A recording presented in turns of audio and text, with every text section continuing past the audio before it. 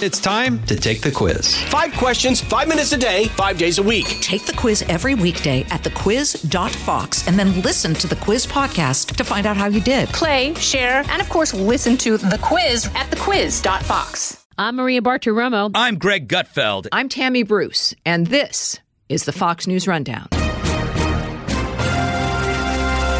Friday, July 29th, 2022. I'm Eben Brown. China wants to be the world's preeminent power, both with wallets and weapons, but Russia's war on Ukraine has shone a light on Beijing's balking, and they don't like it. Xi Jinping is trapped. He's not capable of actually influencing events on the ground in Ukraine, and what that does is it does challenge the notion that the Chinese are a great power. This is the Fox News Rundown: War on Ukraine. Listen to the all-new Bret Baier podcast featuring Common Ground, in-depth talks with lawmakers from opposite sides of the aisle, along with all your Bret Baier favorites like his all-star panel and much more. Available now at foxnewspodcasts.com or wherever you get your podcasts. Russia's war against Ukraine has generated condemnation from much of the world, but one of the major players of the East has been rather quiet, and that is China. The government of Xi Jinping had good relationships with both Russia and Ukraine, and now it has to walk a tightrope. At the same time, China wishes to challenge the dominance of the U.S. and its allies. Before Russia's unprovoked invasion of Ukraine, China and Ukraine enjoyed rather strong relationships. Craig Singleton is a senior fellow with the Foundation for Defense of Democracies, a Washington-based foreign policy think tank. Singleton says China wants you to think of it as more threatening than it really is, but still take China seriously, especially as China raises the heat with rhetoric over oil, commerce, and a potential visit of a high-ranking U.S. official to Taiwan. China was investing heavily in Ukraine, particularly in the Ukrainian tech sector, and by and large, there is plenty of reason to believe that the Chinese were very sort of surprised or taken aback by Vladimir Putin's decision to invade. From China's perspective, they understand Russia's security concerns and the notion that NATO is really starting to encroach on its borders. But at least from China's perspective, they would be a lot less interested in fighting a war, which is sort of, from their perspective, like a tacit recognition that everything else failed. And their approach would be ratchet up the pressure so much that you can extract concessions. And I think in Beijing, they were sort of surprised, and it sort of speaks to the lack of insight that the Chinese maintain into Russia's elite circles. They were surprised that Vladimir Putin decided to go forward, which is why in the early days of the conflict, we saw absolute silence from the Chinese. I think they were still trying to sort out whether this conflict was going to be fast or whether it was going to drag on. And now what we're really seeing from China's perspective, at least, is the war that Vladimir Putin is fighting is China's worst nightmare in terms of a Taiwan scenario. This idea of a long, protracted battle where most of the Western world has lined up to wield its regulatory and legal weapons and financial tools against Russia. And it's having a pretty dramatic effect, I think, on Russia's international standing, its economy. And so, at least from China's perspective, they're watching all of this unfold, recognizing that Xi Jinping and Vladimir Putin have a very strong personal relationship, one that's developed over the last 10 years. But what Chinese elites are increasingly recognizing is that even though their leaders talk about a, quote, no limits partnership, there are very clear limits, such that the Chinese have been very hesitant to cross any of the sanctions red lines. The Chinese have cut off all of their Belt and Road funding for any Russian projects. At the same time that they're facing increasing pressure to sort of condemn Russia's invasion and Russia's human rights violations. And what it really means is that Xi Jinping is trapped. It doesn't have a good option. He's not capable of actually influencing events on the ground in Ukraine. And what that does is it does challenge the notion that the Chinese are a great power, because they're actually sort of just been reduced to observers. But going forward, it seems unlikely, at least right now, that the Chinese will turn their backs on Vladimir Putin. But at the same time, they're going to have to find some balance in their approach simply because they are very fearful that if they cross the U.S. sanctions line, it could have a pretty dramatic effect on China's economy at a time when China's economy is more or less in collapse. You mentioned China's economy being in collapse and their apparent fear of stepping over the line with regard to the U.S. sanctions on Russia. The rhetoric out of Beijing does not necessarily convey that, and I realize that rhetoric isn't necessarily reality. But the rhetoric seems to insist or betray China's perhaps mindset, or maybe the mindset of their political elite, that they are on the ascent, the United States is not, and that they seem to have some kind of control in international affairs.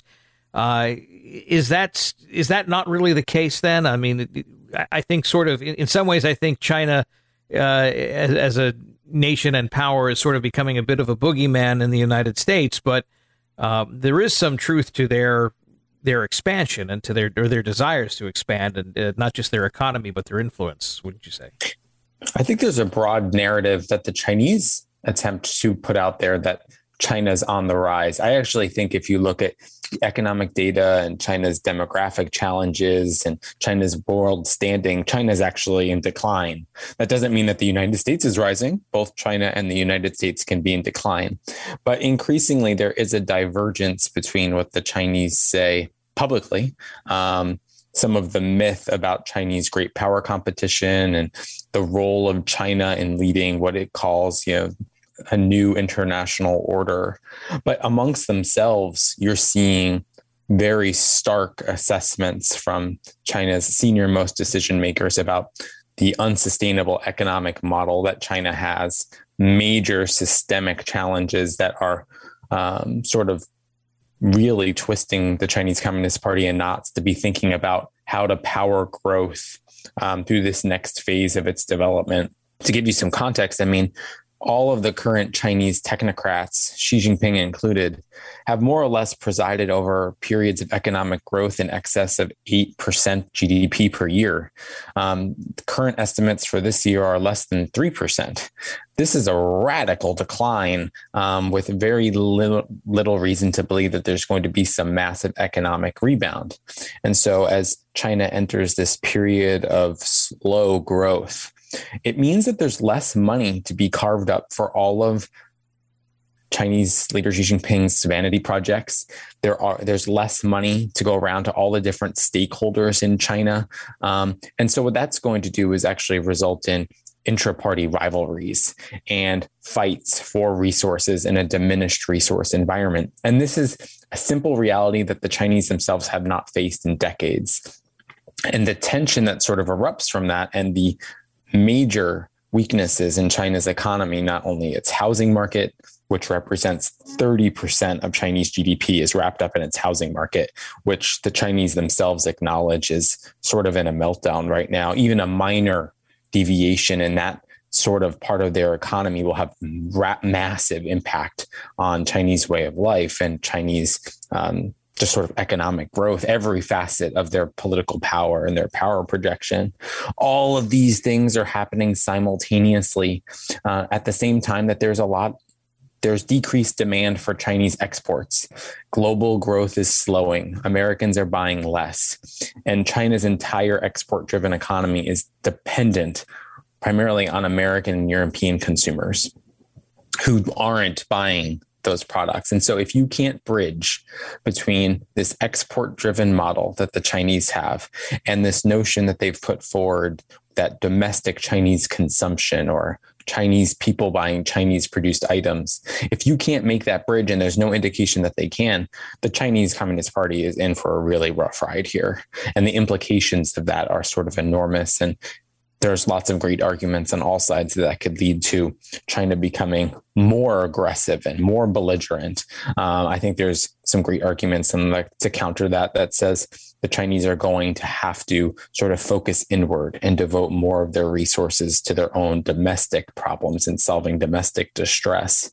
But I do think that it's very important that policymakers and even just average people, we start to remember that we can't base our assumptions about China in 2022 on data from 2016, because I would be the first to tell you that if you looked at a chart or a graph of China economic growth in 2016, everything's going up, up, up. Just not the case now.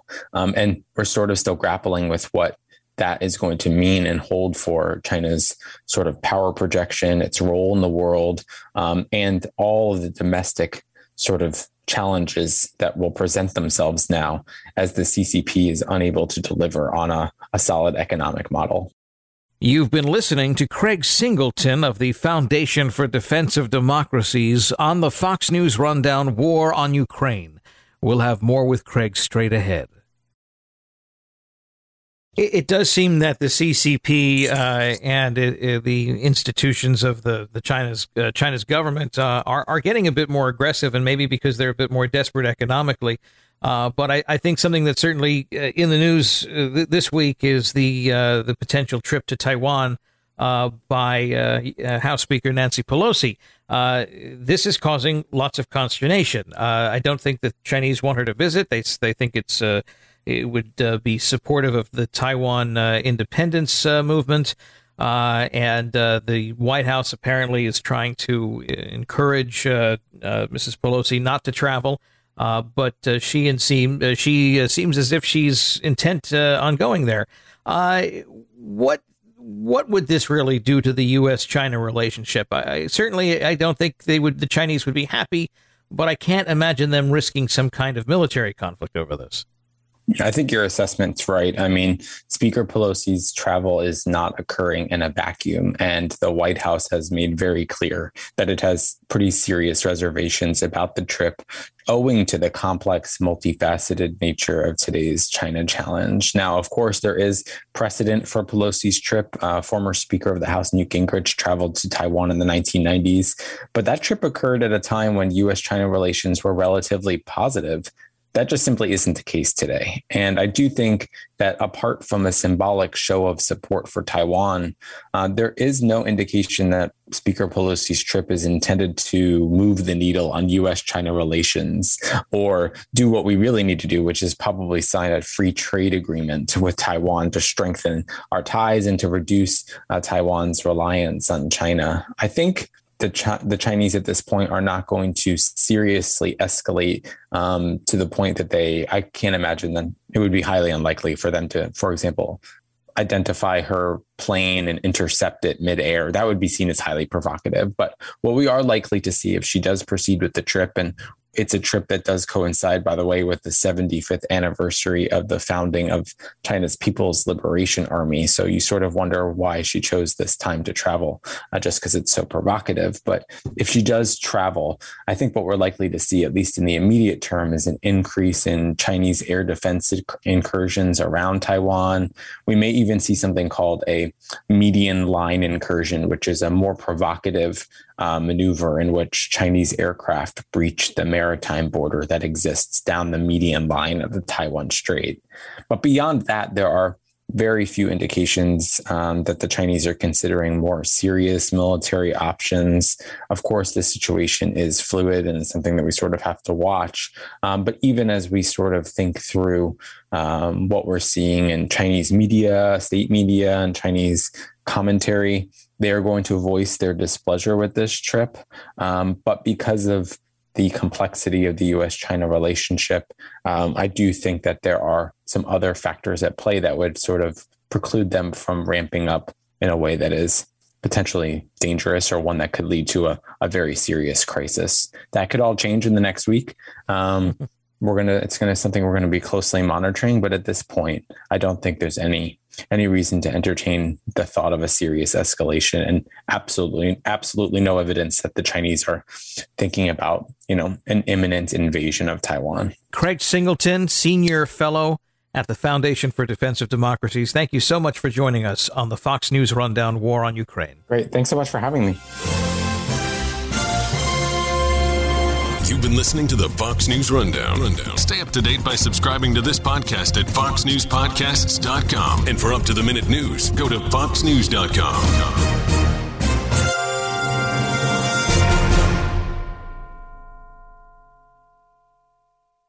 From the Fox News Podcasts Network. Hey there, it's me, Kennedy. Make sure to check out my podcast, Kennedy Saves the World. It is 5 days a week, every week. Download and listen at foxnewspodcast.com or wherever you listen to your favorite podcast.